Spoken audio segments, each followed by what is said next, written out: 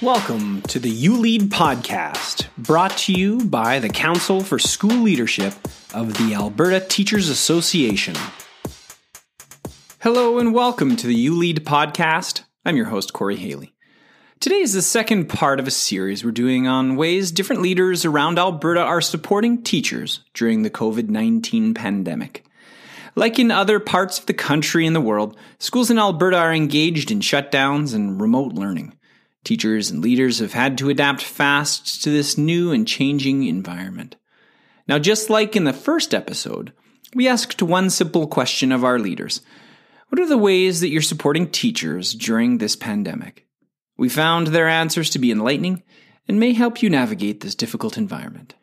Our first response comes from Shane Gow, a K-12 principal in rural Alberta. I feel very fortunate to work with an amazing staff that have embraced our new normal and adapted very quickly to our current learning context.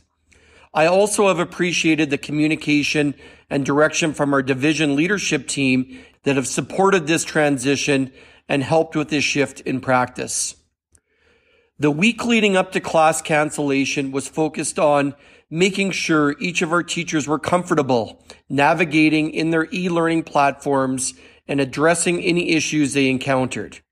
We encouraged our staff to work together, but also cautioned doing too much too soon, as we needed to ensure our students and parents felt success around this transition. After spring break, our focus was really about reconnecting with all of our students. This was essential in finding out the platform that each student's learning pathway would require in order to develop a clear profile of what they know and could do.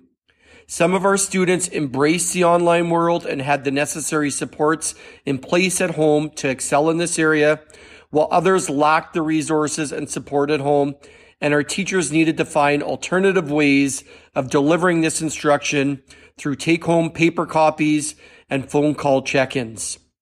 Our focus was also on well-being of our students, as we know many families would struggle with the pressures of self-isolation and may not yet be in a place to engage in deep levels of learning.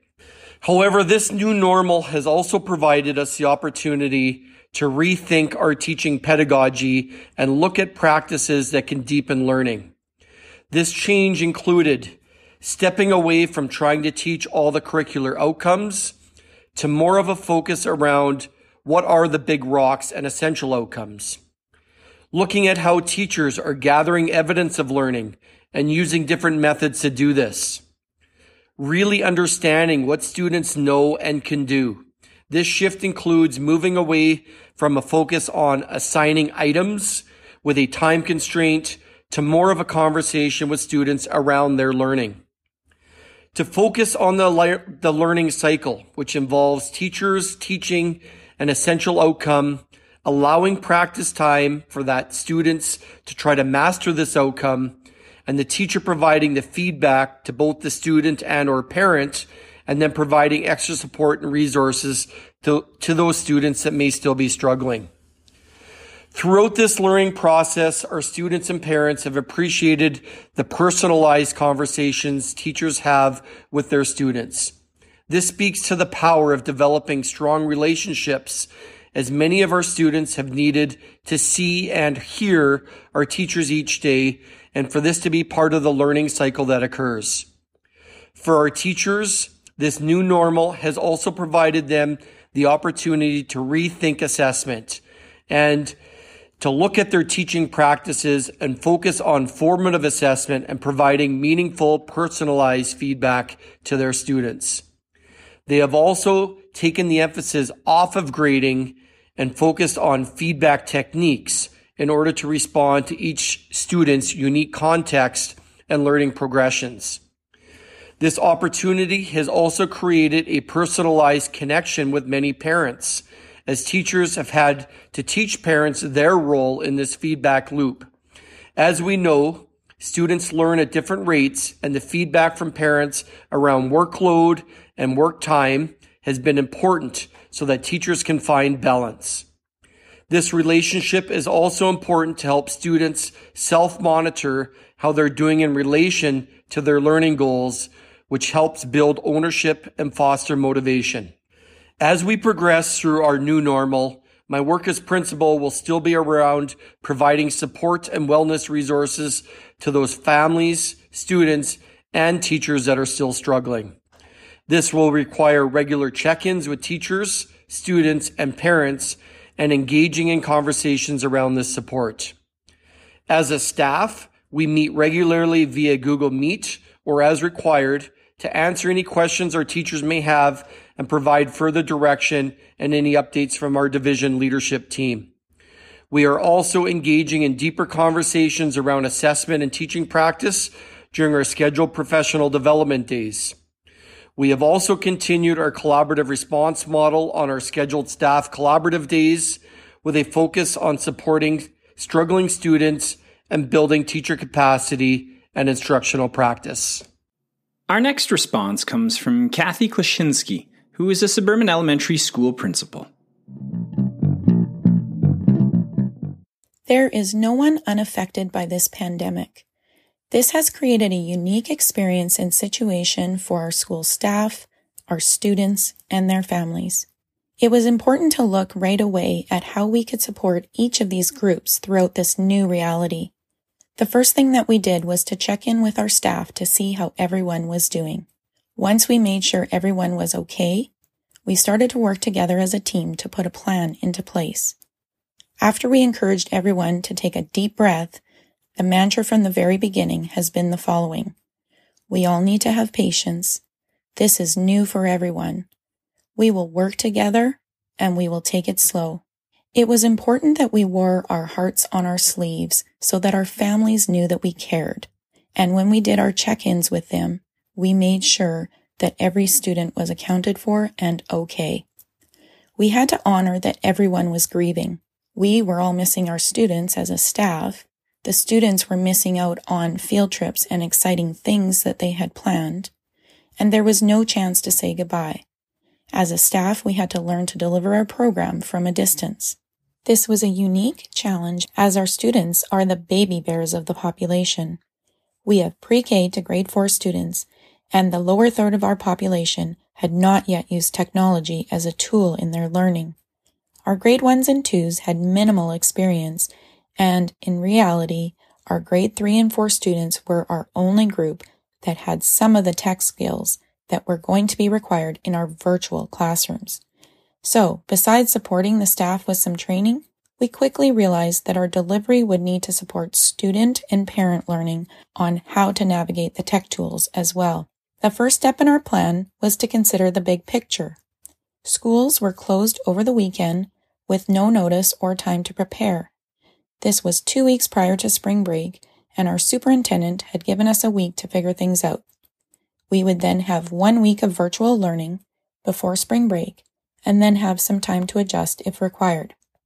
We put all of our support staff in charge of student belongings. Each EA was charged with 1 or 2 classes. They cleaned, gathered belongings from desks and lockers, and, with support from our secretaries, labeled and bagged everything. This allowed our teachers to focus on training, learning, and making a plan. It was decided that we needed consistency across grades and throughout the school so that our families with more than 1 child would not be inundated with a variety of platforms. We also decided that each teacher would create a new Google site, or for the few that already had one, create a new tab on their site as a platform for their virtual classrooms. This site was going to become key for their method of instruction. Google Classroom and Screencastify became the 2 additional tools of choice to be used in conjunction with our new sites. We utilized one of our strong tech lead teachers in the school to provide the training for Screencastify and Google Classroom, while our admin team then provided the support and the training for the Google sites. After large group instruction and modeling were done, we continued in grade level groups to ensure each teacher had plenty of support, feedback, and coaching in the creation of their sites. As admin, we provided initial communication to our entire school community on what virtual learning and support would look like, And then we provided exemplars for our teachers on how the initial communication could look via email. We were intentional with our wording to ensure that parents didn't feel added stress or pressure, and most importantly, that they didn't feel overwhelmed. As part of our initial communication, we included a very simple and short Google survey for our parents. This was our first check-in with all of our families, and it included questions to find out how each family was coping. Did they require any emotional support, any food or other types of resources? And then, of course, a check on who had technology access at home, who had internet, and who was going to require a device. We were very fortunate to have a large number of older devices at the district level that our techs were able to wipe and get ready for us to hand out to our families. For the small handful of families that had no internet, we were able to hook them up with a free service provider, and we handed out nearly 50 Chromebooks to those that required a device. This really took a village, and it has been an incredible team-building experience. Absolutely every staff member in our building was pouring their hearts into preparation for our new learning delivery model. Their willingness to learn, their dedication, and their passion to make this work has been nothing short of amazing. As admin, we continued to provide support in whatever shape or fashion that was required. We had several grade team meetings to answer questions, have discussions, and figure out how we were going to do this while keeping in mind the mantra of, we need to move slow, we need to be patient, and we need to make sure our students and their families are in a good place and are ready to learn. Our student belonging pickup was extremely successful. Our support staff had the supplies organized into some categories. They had personal belongings, school supplies, and then a task package. Teachers prepared little packets of information for each of our students to be included with their belongings. This included a letter from each teacher to their students and a few paper-pencil activities and suggestions that parents could utilize without technology. Based on the demographics of our school, we felt it was important that we provided some materials for our parents to use with their children that would require no prep other than to pull it out of its dedicated bag. Some of these activities were part of regular routines from throughout the year and were things that the children would be able to do without causing undue stress on them or their parents. Once initial connection was made, barriers were identified and solutions were put into place to overcome those challenges. Our teachers were so excited to create videos and send out their first set of lessons. What we learned very quickly is that our parent community was having a hard time adjusting. We had quite a range of engagement with our families. As few as 4 students in one class connected to the learning activities during the first week, and all but 5 in another class. As admin, we really had to work with our teachers to encourage patience and individual check-ins with their students and families to ensure that they knew that we were there and ready to support their learning when they were ready. That was really hard for our staff initially. They were so eager and just wanted to get going. They worked long hours to prep, and then they had to slow down. We quickly learned after some parent phone calls to do check-ins that slowing down was exactly what we needed to do. We needed to adjust our pacing or we were going to lose a large collective group. And then the challenge would be, how do we get them all back? I'm happy to report that 2 weeks later, that this was absolutely the right guidance and support for both our teachers and our families. We have just done a follow-up survey, which we plan to do every 3 to 4 weeks to get a really good global picture. 85% of our families have responded that our pacing and the workload is just right.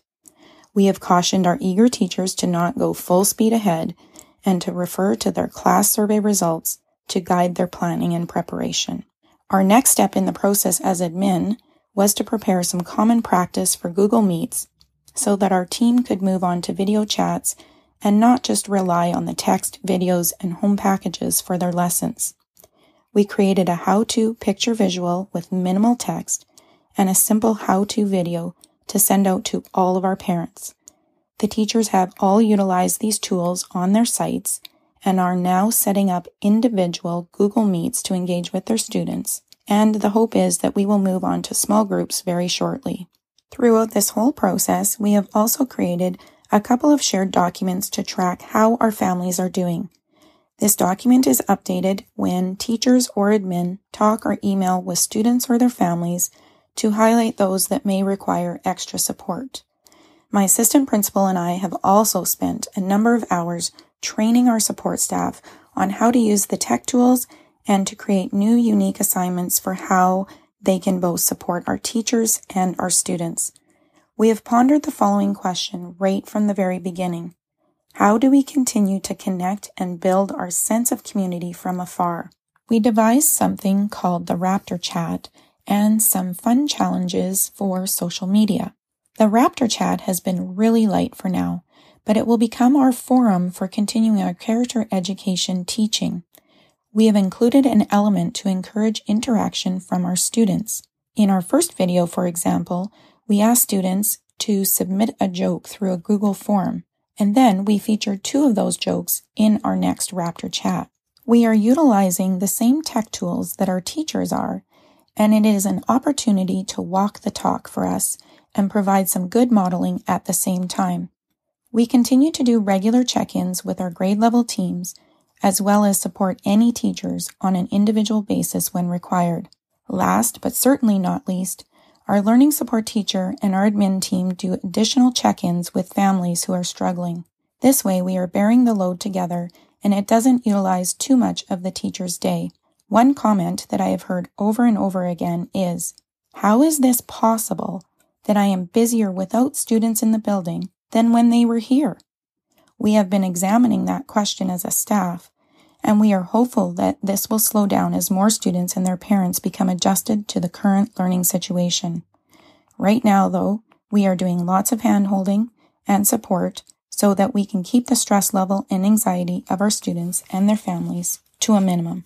Empathy, compassion, patience, our time to listen, building in time to share, and opportunities for connection, along with providing whatever training that is needed, have all been imperative in supporting our teachers through this incredible journey. We will all be stronger, more skilled, and more resilient when this chapter in our careers moves on to the next.